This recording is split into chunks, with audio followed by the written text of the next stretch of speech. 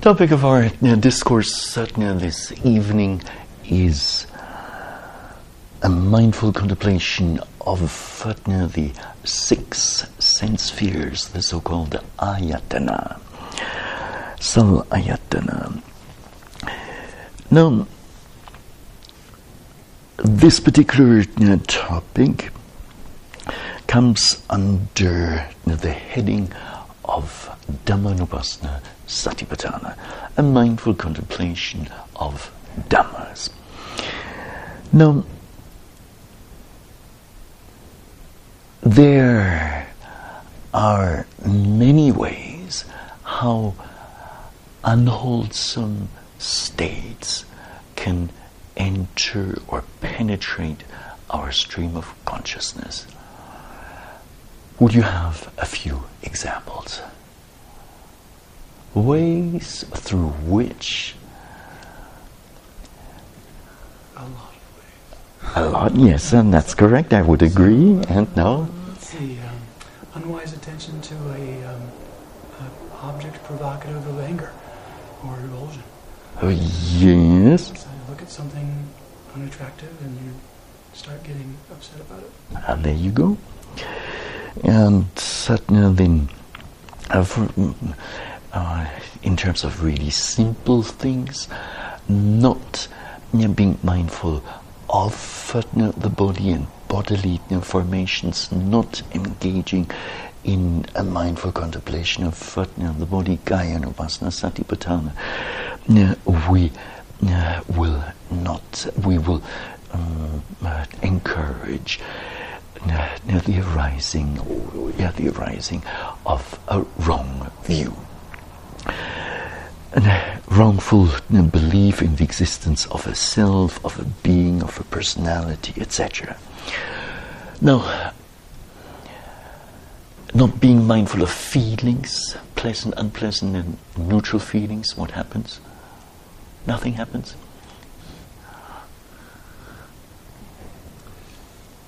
Identify with them. We will identify with them, and what? The mind moves towards that which is pleasant and away from that which is unpleasant. Now that is correct, and isn't it that in regard to each of the three feelings, pleasant, unpleasant, and neutral feelings, there are certain underlying tendencies that get activated in the absence of mindfulness.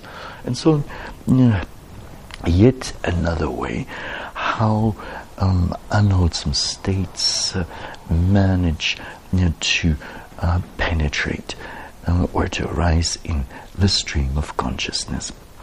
Now, the Buddha chose to include a mindful contemplation of the sense spheres with a really good reason. And it is by not paying attention to these sense spheres, and I will explain in a short while what these are all about, that we are inviting yet in another way the arising of certain mental defilements or unwholesome states.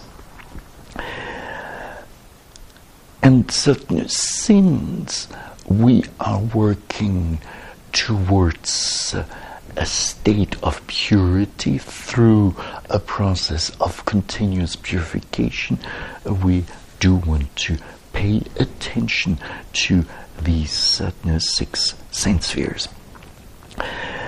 And as mentioned already in an earlier talk last week, the mindful contemplation of Dhammas Dhammanupassana Satipatthana begins with a mindful contemplation of the hindrances in order to overcome the disturbing influences of those hindrances.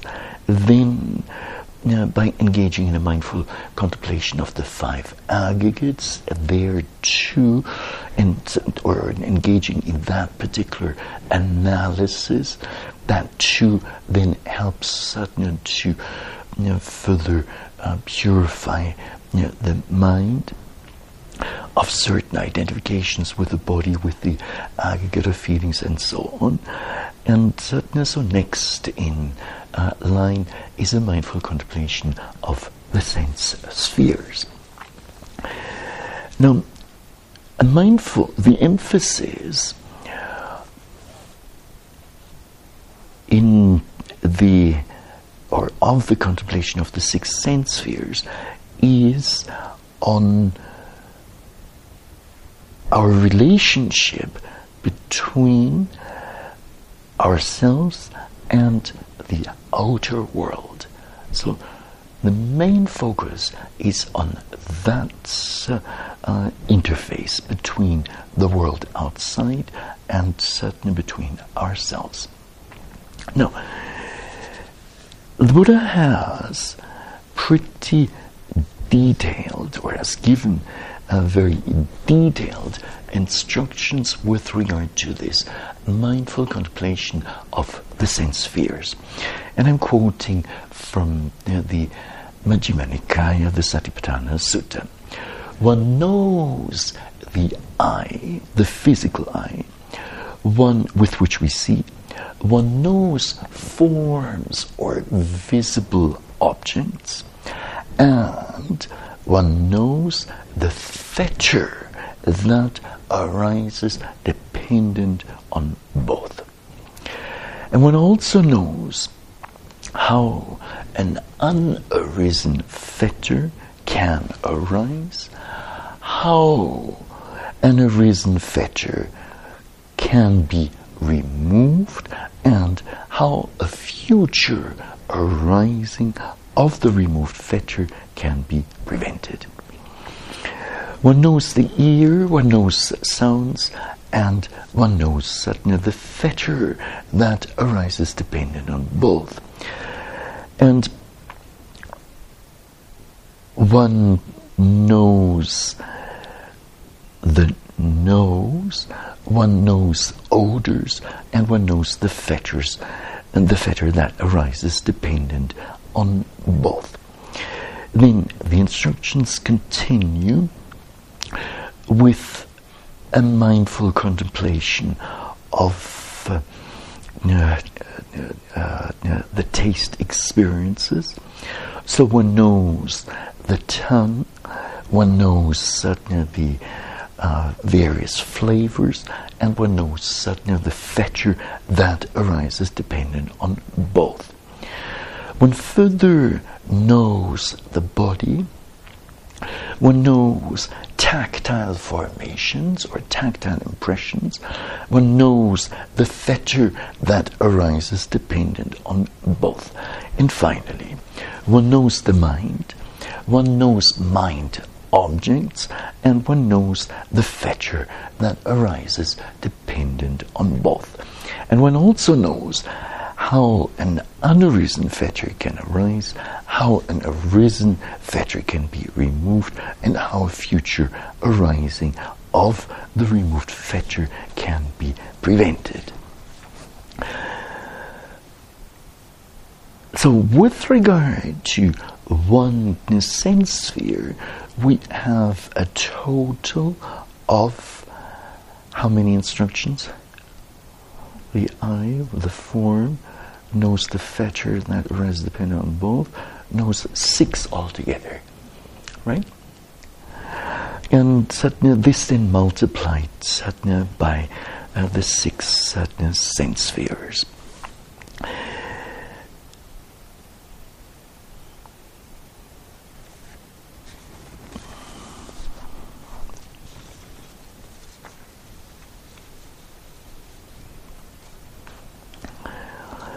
Now, in a general way,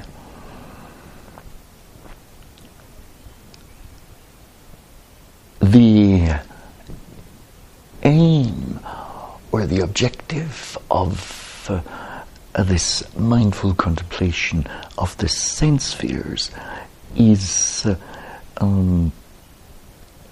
release from suffering.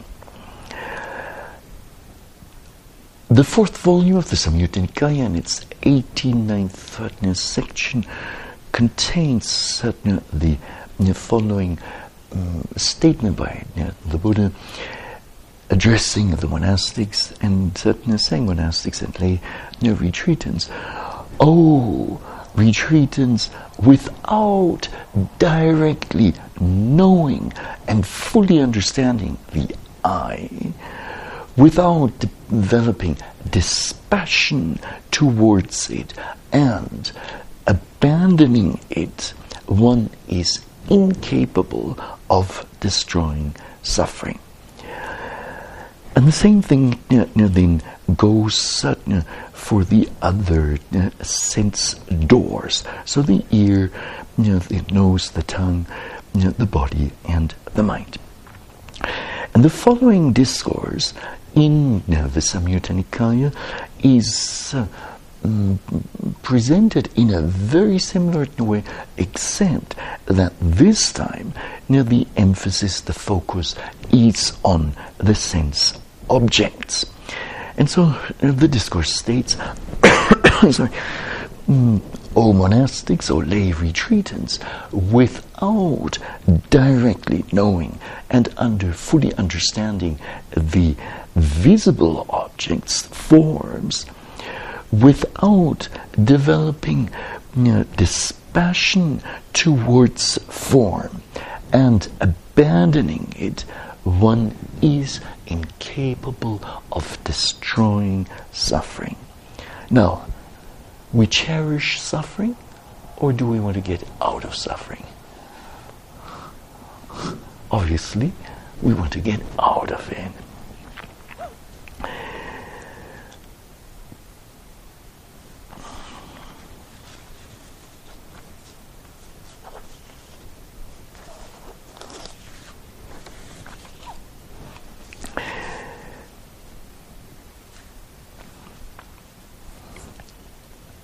So the next speak of 6 sense spheres. Ayatana in Ayatana in the Pali scriptural language. And it is on these 6 sense spheres that the mental processes of the 5 physical sense doors and consciousness depend, being the 6 personal bases, ajatika, and the 6 objects, the so-called external, bahira bases. Namely, we have as a sense base, and personal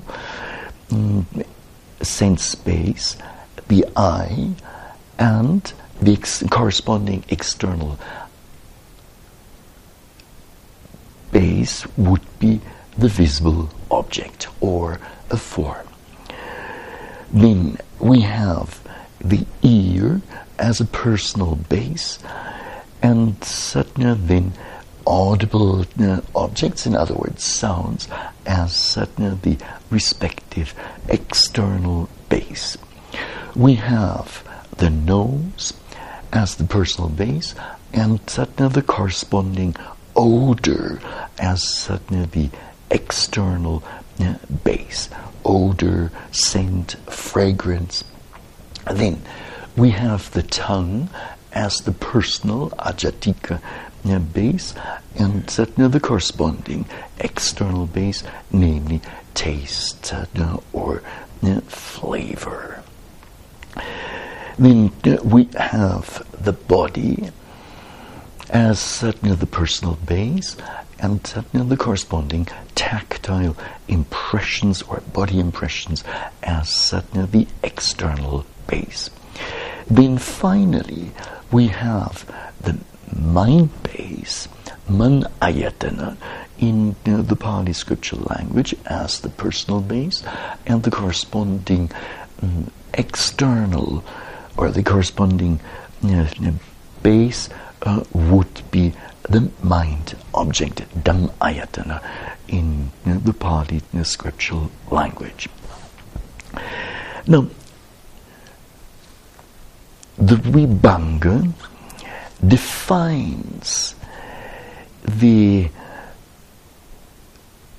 personal base or the visual base of the eye in the following way. Namely, by the visual or personal base, Chakayatana in the Pali is meant the sensitive part of the eye, the so-called Chakupasada, built up of the four elements responding to various sense stimuli. And then the definition of the remaining four bodily sense bases, personal sense bases, is similar. And then in terms of the mind base, Manayatana, this is explained as follows, namely, this is a collective term for all consciousness whatsoever.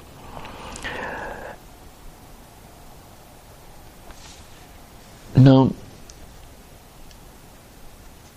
the external base, namely the visible object, the Vibhanga defines as follows. So the visible object here would be Rupa Ayatana in the Pali scriptural language. And so it is that phenomenon which is built up of the four physical elements and appears as colors, as form, etc. The same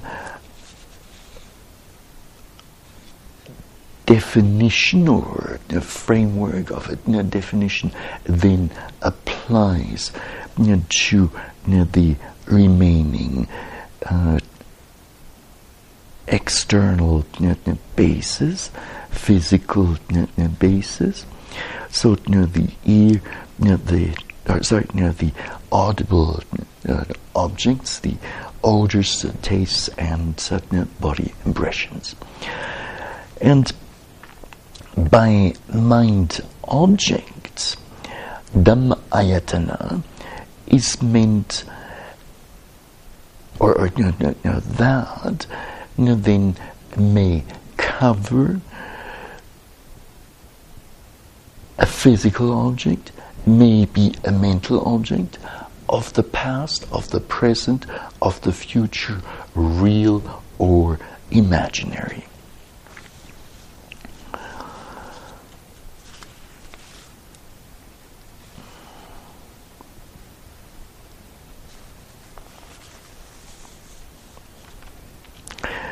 Now,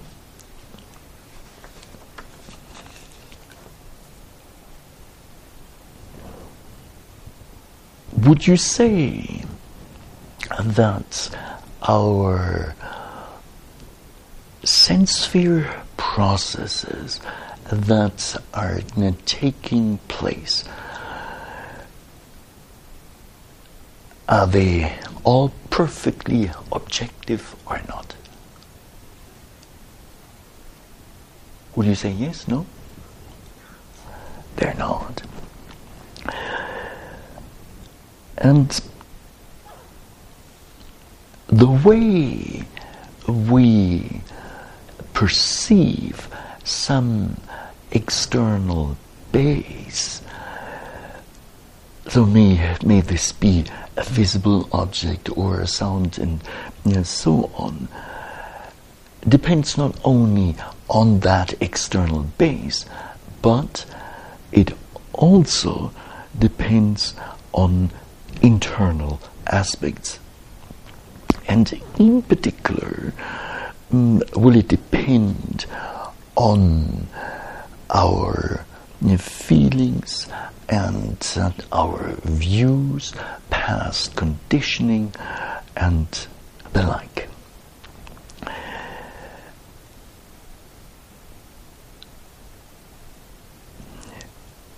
Venerable Bhikkhu Analayo, in his book Satipatthana, states the following, namely, supposedly objective perceptual appraisal is in reality conditioned by the subject as much as by the object. And a mindful contemplation of the 6 sense spheres unveils this subjective bias or the influence that is present in each process of perception. Now, and in the absence of mindfulness, this bias can lead to the arising of a fetter, a so-called samyojana.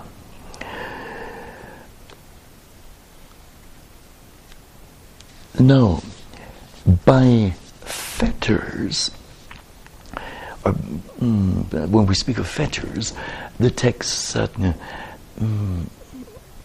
mentions a group of 10 fetters, samyojana in the Pali scriptural language, which fetter, which bind a being to the cycle of existence, the cycle of birth and death.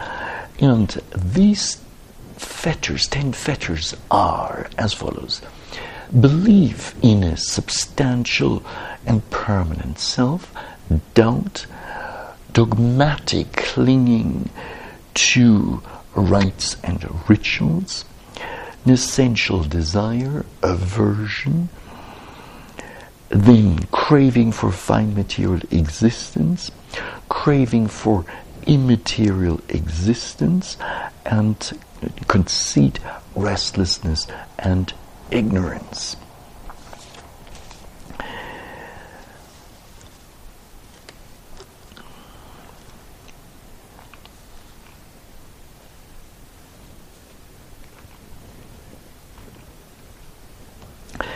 Now,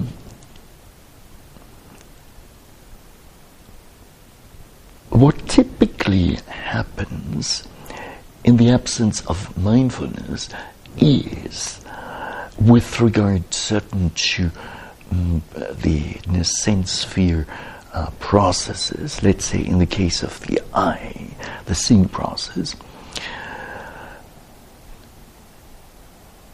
the eye is present, it is intact in a good working position or condition, and then we have a visible form, so some visible object that impinges on the eye or the eye's sensitivity, and this leads to the arising of this or that fetter.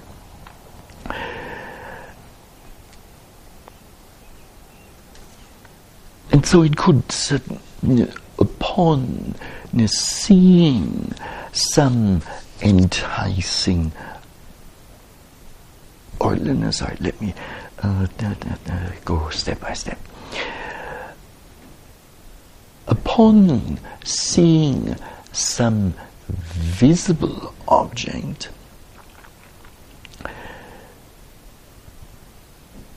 we might wrongfully believe that it is I who is seeing.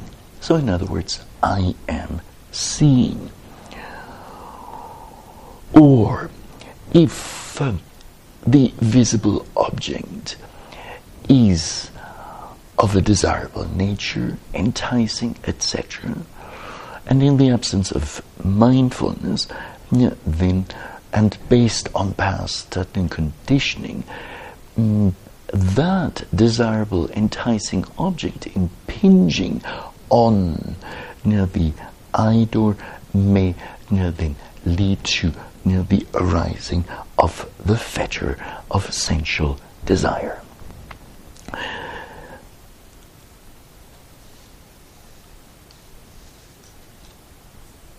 Now,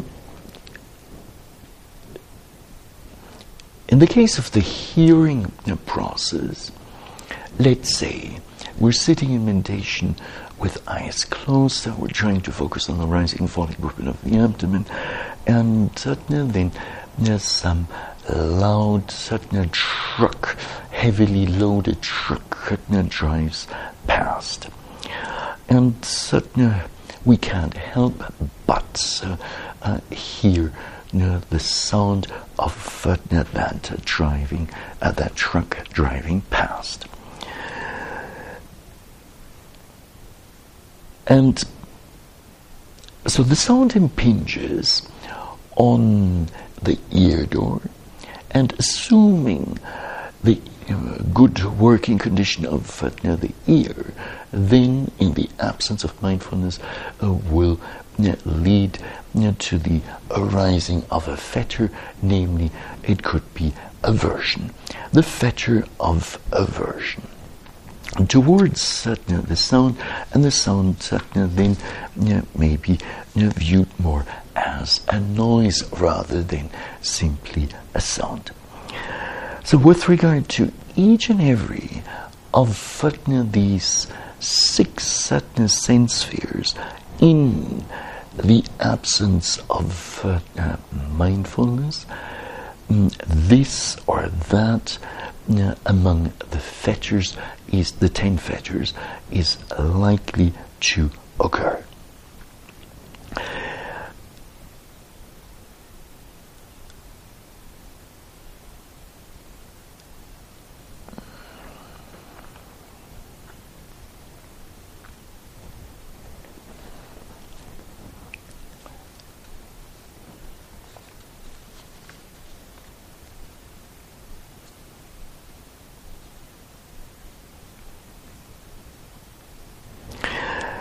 Now,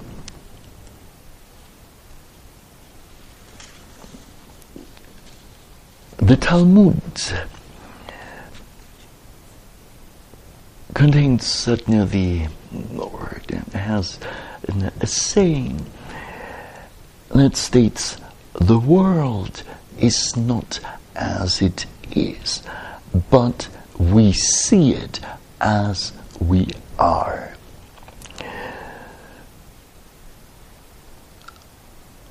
A Buddhist scholar, Johansson, put this as follows: things are seen through the lenses of our desires, prejudices, and resentments, and are transformed accordingly.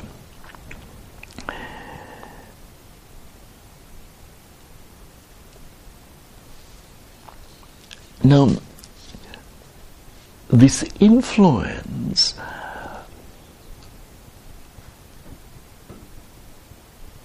through the sense spheres could be compared to wearing first a pair of sunglasses with let's say dark black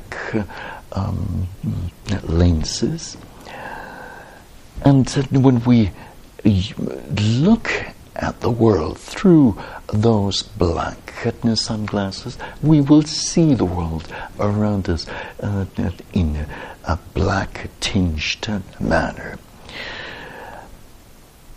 Should, however, we decide to wear a pair of green or sunglasses with a green lens, then we will see the world around us with a green tinge.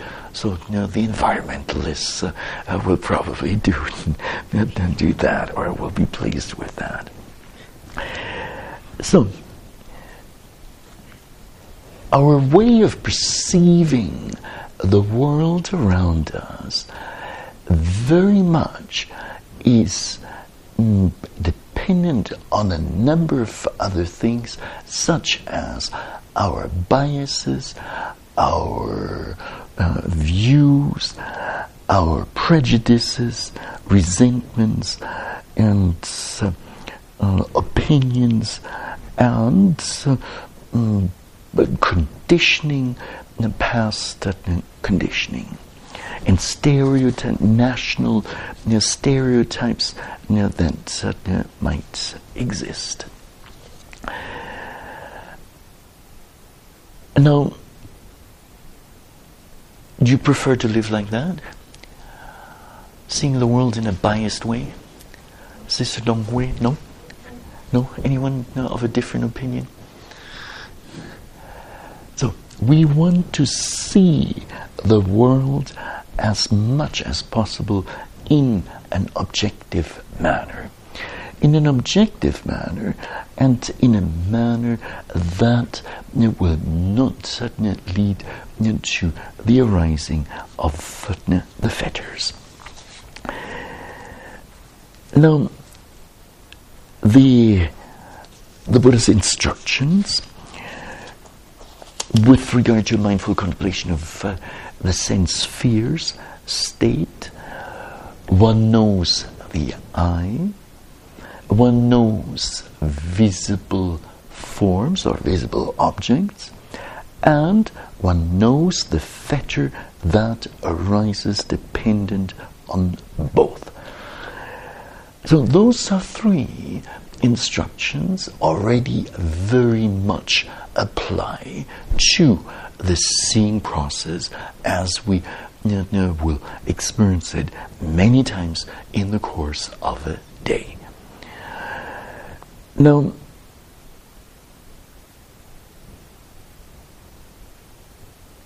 when the seeing process takes place, when there's a visible object which impinges on the eye or the eye sensitivity, then what are we supposed to do?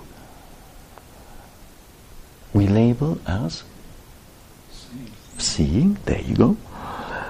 And then we want to carefully observe that seeing process in order to understand its true nature. Now, maybe one more example from the life of a retreatant. We come to the dining hall for breakfast. We come to the dining hall for lunch, and either Mary or both Mary has prepared breakfast, delicious breakfast. Amy has prepared. Amy and Kathy have prepared a delicious meal, and you see the various dishes placed there on the buffet. Then what happens? Ideally, you label as seeing. A good meditator would be doing just that. That's correct. But are you truly doing that all the time? And could it be that while you're standing in line, and sometimes you have to wait quite a while for your turn to come and to serve yourself, and so you have time to see the different dishes and evaluate them, and then maybe fantasize about them. Oh, what might this be, and what will it taste like, and oh, this looks really delicious, and then already some sense desire might arise. Or also, if the dish doesn't look that delicious, then some aversion might arise. Now, so not only do we want to know the eye, know the visible form, and the fetter that might arise dependent on both, but we also want to know how an unarisen fetter can arise. And this happens when we are absent-minded, when we are not restraining the senses,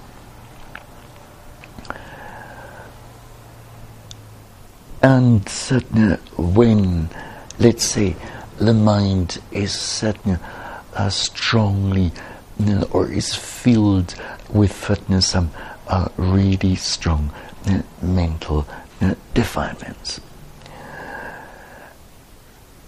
But conditioning might also play an important role.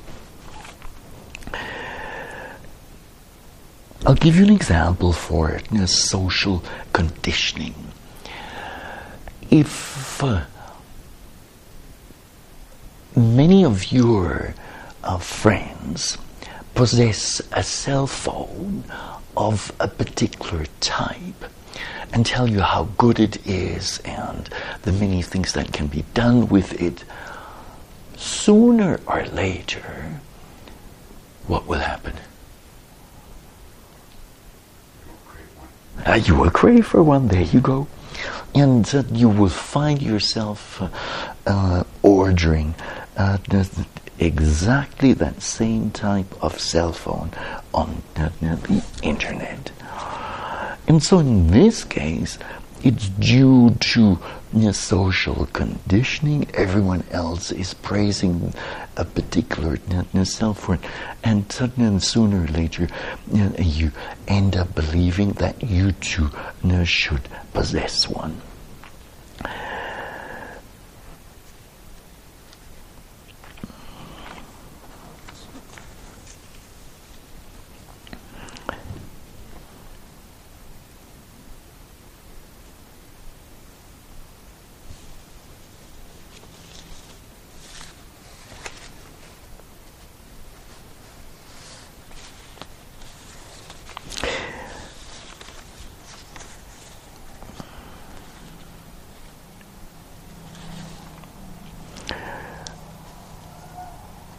So these Satipatthana instructions then state that not only should we know how an unarisen fetter arises or can arise, but also to know how a fetter that is certainly present, to know the conditions that lead to its removal, and furthermore, if a fetter is removed, temporarily removed, to know the conditions that prevent a future arising of it. Now, it is mindfulness that is needed for the diagnosis of what is happening. It is mindfulness that is needed to prevent an unarisen, unwholesome fetter, or to prevent an unarisen fetter from arising. And it is again mindfulness that will be needs to be used or applied when a particular fetter has already arisen due to a sense sphere process.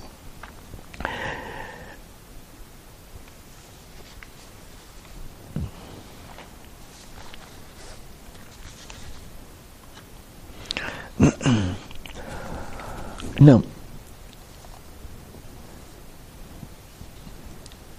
there's more to be investigated and to be understood in connection with these 6 sense sphere processes. Now, very useful for a better understanding is a passage from the Madhupindika Sutta of the Majjhima Nikaya, in English translated as the Discourse on the Honey Ball. Now, the relevant passage is given in the first volume of the Majjhima Nikaya, section 111, 112. Dependent on the eye and visible forms, eye consciousness arises. The meeting of the three is contact, sometimes also referred to as eye contact. With contact as condition, there is what? Yes, that is correct. And what one feels, that one perceives or cognizes. What one perceives, that one thinks about. What one thinks about, that one mentally proliferates. With what one has mentally proliferated as the source, perceptions and notions tinged by mental proliferation beset a woman or a man with respect to past, future, and present forms cognizable through the eye. Is this something that is totally unfamiliar to you, or quite familiar? Yes, Ravindra? Did the Buddha put his finger right on where the mental defilements do arise? Well, I would say so. And so it happens so easily that we see some form, or we hear a sound, or we come to smell some odor, etc. And so there's the respective consciousness arising, eye consciousness, and or seeing consciousness, hearing consciousness, smelling consciousness, etc. And that then leads to, when the three come together, namely the eye, the form, and the seeing consciousness, and the same for the other sensor processes, that suddenly then contact arises, based on that feeling arises, and based on that, then perception arises. And in the absence of mindfulness, yes, indeed, we easily get carried away by thinking. You see the most beautiful, let's say, Indian, what was it? Indian brush, a particular flower, mountain flower from up here, and you see its exquisite shape and certainly exquisite red certain color of it, mild red certain color of it, and immediately the mind gets suddenly carried away by thinking about what has been seen. And thinking maybe which botanical class this particular flower belongs to, you might further be thinking whether you have seen a similar flower already in the past or not, or maybe heard others talk about it, and the like.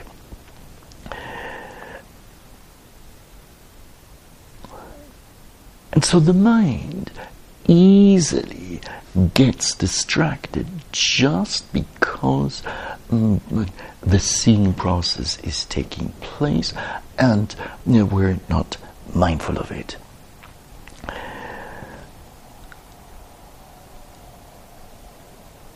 And the thinking may go on for a long time and indeed proliferate, one thing leading to the next, to the next, to the next.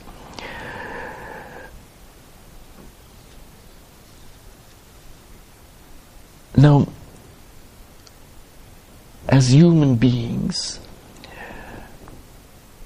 we are fortunate in a sense to have six sense stores. But if those sense stores are not guarded through mindfulness, then guarded through mindfulness, through restraint of the senses, and then these same six sense sphere processes can actually serve as or can cause plenty of pollution of the mind.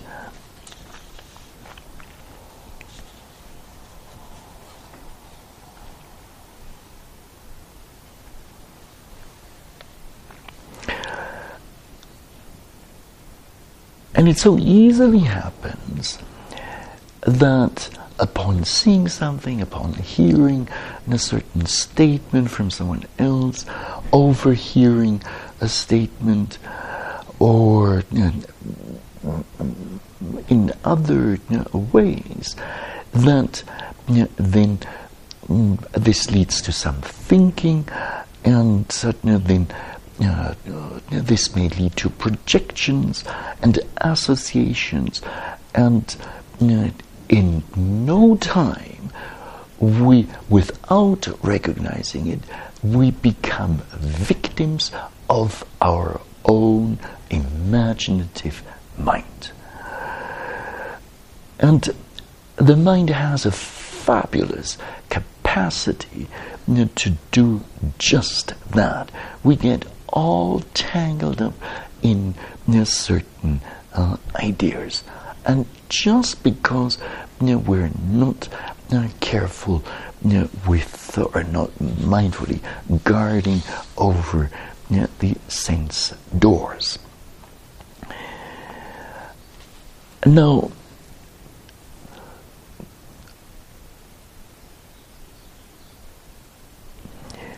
a crucial stage in the perceptual process where bias can set in occurs with the appraisal of feeling, vedana, and cognition, sanya.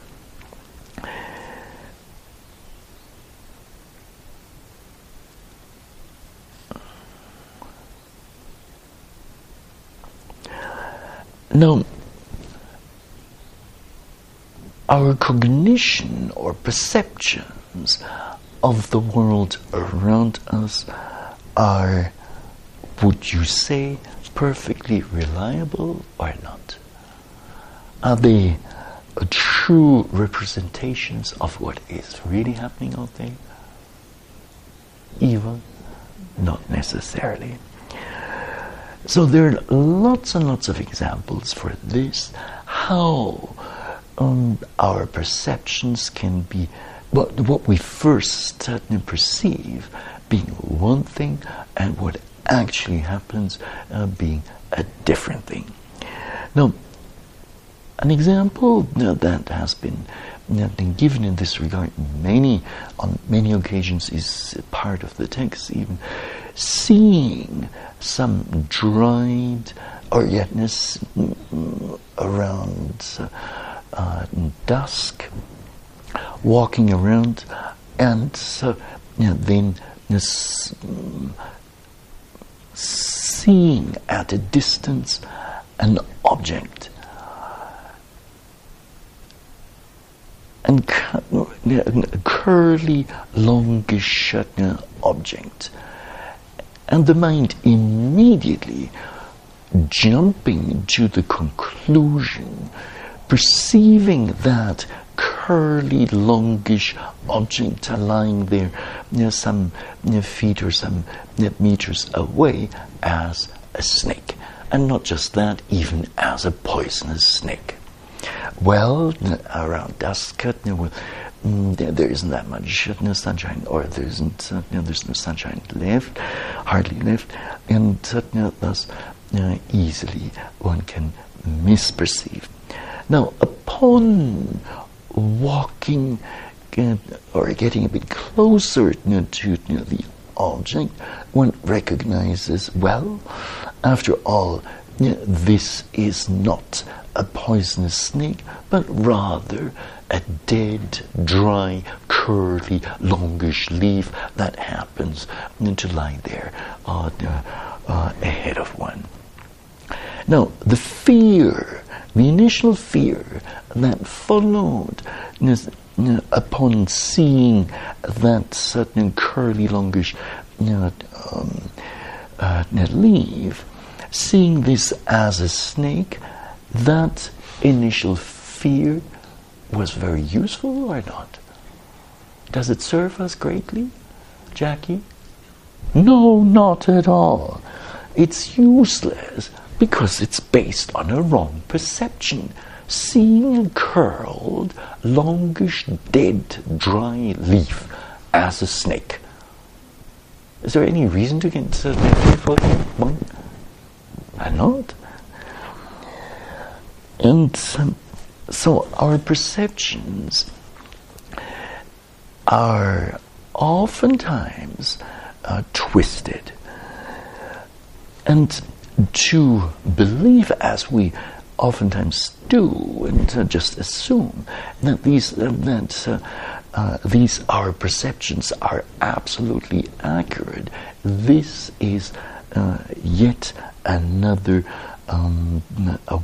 case of not properly understanding.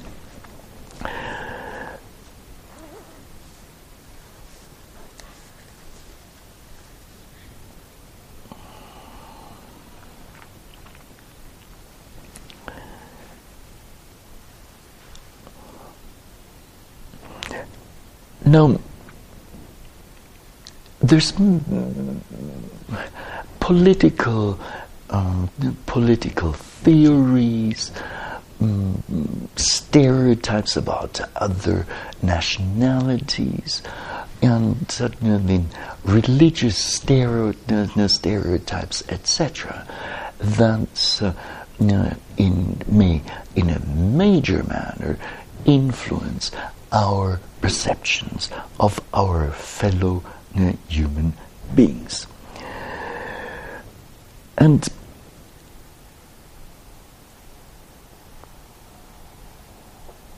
members or citizens of a certain country may be seen, due to an unfortunate stereotype, in a certain way, may be seen as, let's say, very energetic, or members of a different nationality may be perceived by common agreement or stereotype as being rather less, or let's say being rather lethargic. Now, one actually meets a member of that, a citizen of that first nationality, and thinks of the person as being very hardworking and industrious, etc., and spending some time with that person, working together with that person, one might find out it's not necessarily like that. Or a citizen of the second nationality, that stereotype says are also lethargic, when getting to know that citizen may turn out to be everything but lethargic. And so we have to be, and I'm just deliberately choosing very careful illustrations here. But, and these illustrations, of course, can be applied to our day-to-day interactions with fellow human beings and interactions from one community, or interaction between one community and another, or one country and another, etc., etc. Now,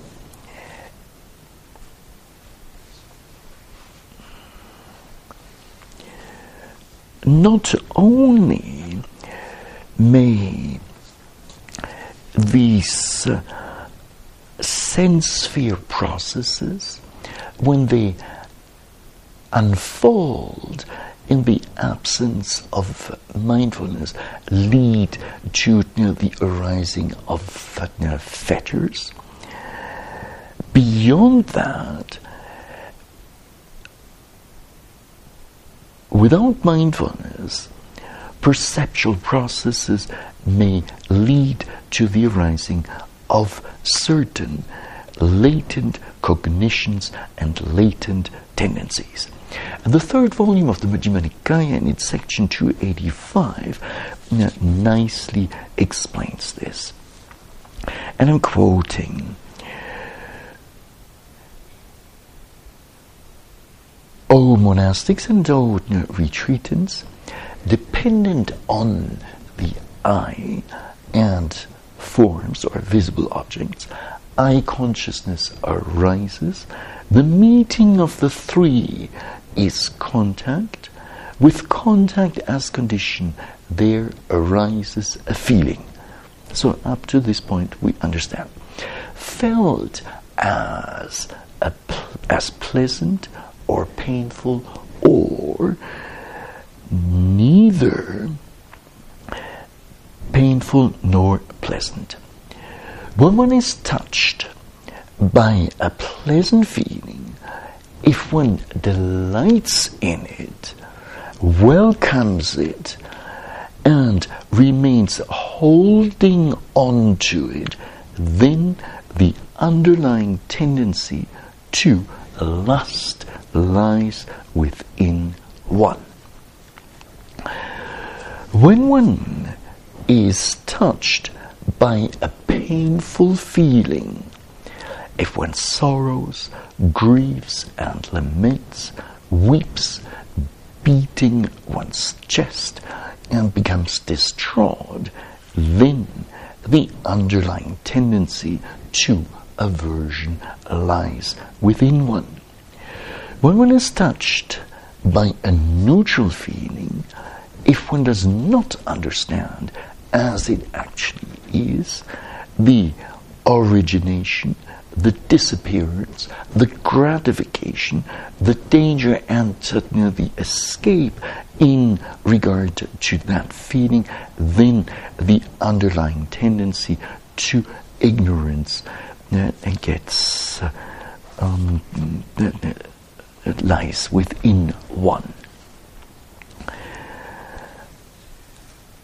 So, by feelings being part of the perceptual process, if we're not mindful of the feeling tone at that certain particular point, well, then this will easily lead to the activation of this or that underlying tendency. Now, the underlying tendencies to lust and then to aversion and the underlying tendency to views, to doubt, to conceit, to lust for existence, and to ignorance. Would you say that these are in any way helpful to our realization of the goal of true knowledge and liberation, Vijja Vimutti, are they useful or not? Not at all. Now, the Samyutta Nikaya, in its fifth volume, section 60, states the following. O monastics or lay retreatants, there are these 7 underlying tendencies. What 7? The underlying tendency to lust, kama anusaya, the underlying tendency to aversion, the underlying tendency to views, to doubt, to conceit, to lust for existence, and finally the underlying tendency to ignorance. These are the 7 underlying tendencies. This Noble Eightfold Path is to be developed for direct knowledge of these 7 underlying tendencies, for the full understanding of them, for their utter destruction, for their abandoning.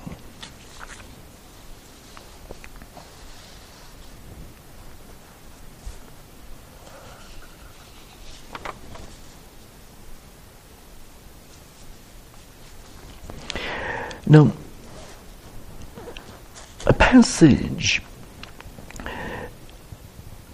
in the 5th volume of the Samyutta Nikaya, namely section 28,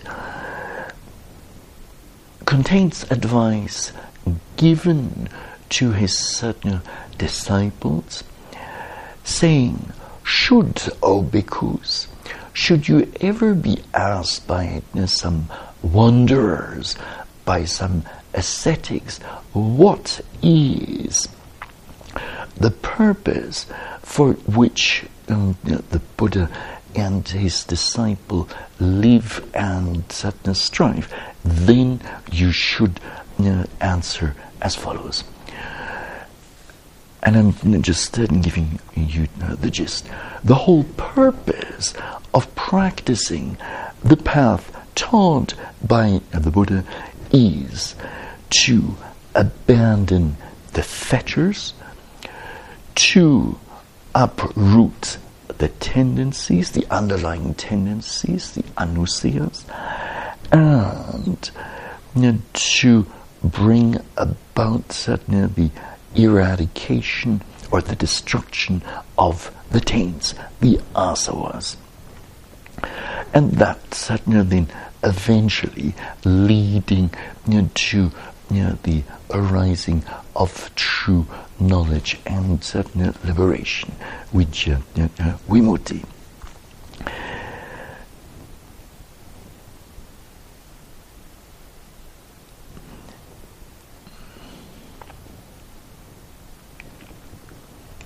Now, a mindful contemplation of the 6 sense spheres is useful not only to see or to better understand the perceptual process and how this may lead to proliferation, is not only useful to prevent the fetters from arising, but will also be useful to see the true nature of those very 6 sense sphere processes. Now, would you say that the seeing process is perfectly permanent at all times? It's always been permanent? Upon closer observation, what do you find on it? It's impermanent, yes. And an ordinary person would say, oh, well, it's wonderful to see. It's wonderful to hear soothing sounds and so on. Wait until you have an opportunity to do, or such a person has an opportunity to do an intensive retreat, and will have an opportunity to take a closer look or to pay close attention to the hearing process itself. Now, when we do this properly, then we come to see for ourselves that the seeing process is everything but permanent, is everything but conducive to happiness, is everything but under one's control, and everything but beautiful. And so, in other words, retreatants come to see for themselves, and this can be experienced. It's not just a theory. It can be experienced with regard to any of the 6 sense sphere processes.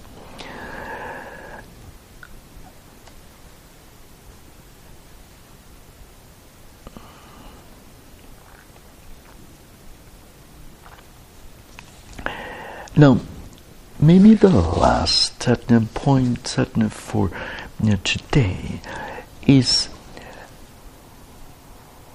some good news.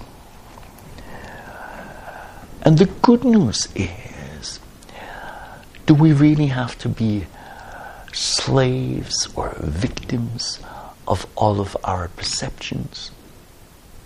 Is that really necessary? When some unpleasant, undesirable object comes along, is it necessary that we always see it in an aversive manner? Not necessary. Now, the 5th volume of the Samyutta Nikaya, section 295, and similar passages also can be found in the Patisambhida Magga and the Majjhima Nikaya and the Anguttara Nikaya. If one wishes, may I dwell perceiving the repulsive in the unrepulsive. One dwells perceiving the repulsive therein. If one wishes, may I dwell perceiving the unrepulsive in the repulsive. One dwells perceiving the unrepulsive therein. If one wishes, may I dwell perceiving the repulsive in the unrepulsive, and in the repulsive, one dwells perceiving the repulsive therein. If one wishes, may I dwell perceiving the unrepulsive in the repulsive, and in the unrepulsive, one dwells perceiving the unrepulsive therein. If one wishes, avoiding both the unrepulsive and the repulsive, may dwell equanimously, mindful and clearly comprehending, then one dwells therein equanimously and mindful and clearly comprehending. So, the good news is that we do not need to be so reactive with regard to the various sense sphere processes that take place within a day.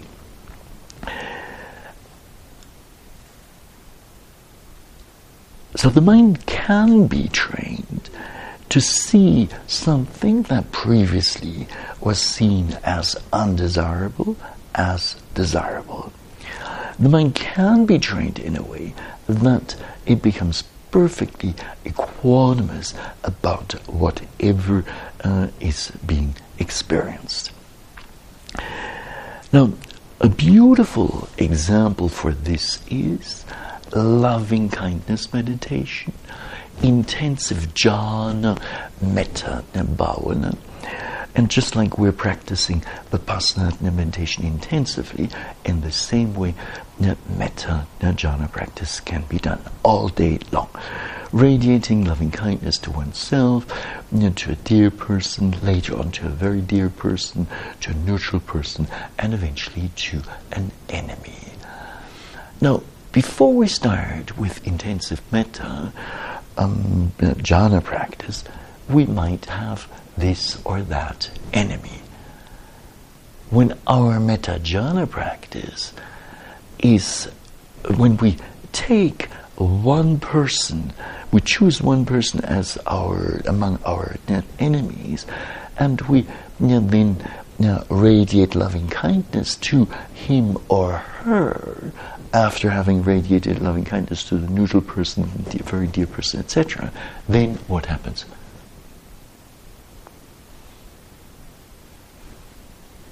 One's aversion towards that person vanishes. That's correct.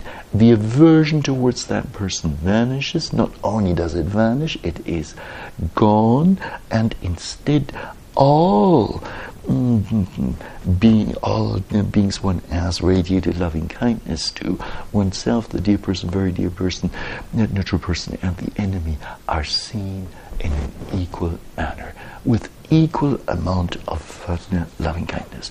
Now, that is a beautiful example how an enemy, through training, through the development of the mind, how an enemy can be seen in a very positive way.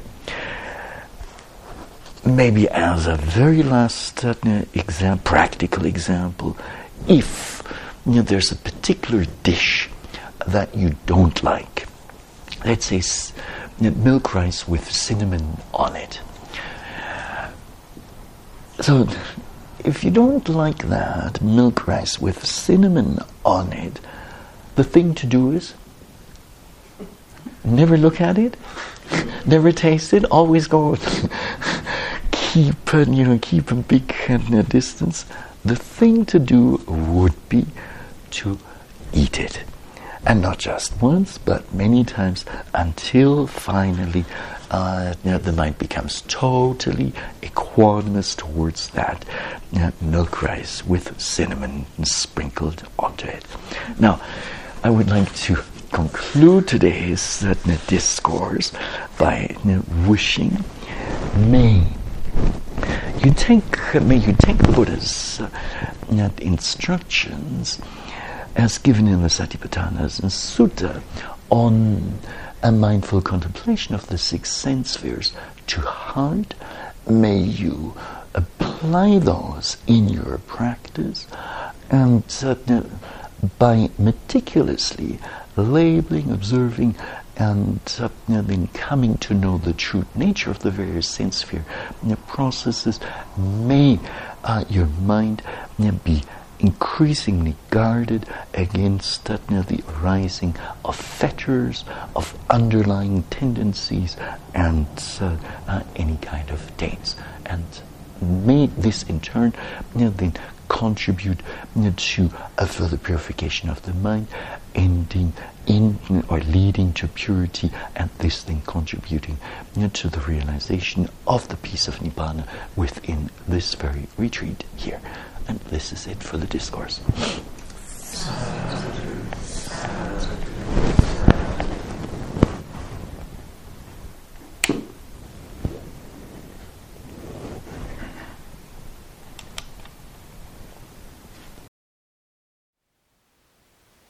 Thank you for listening.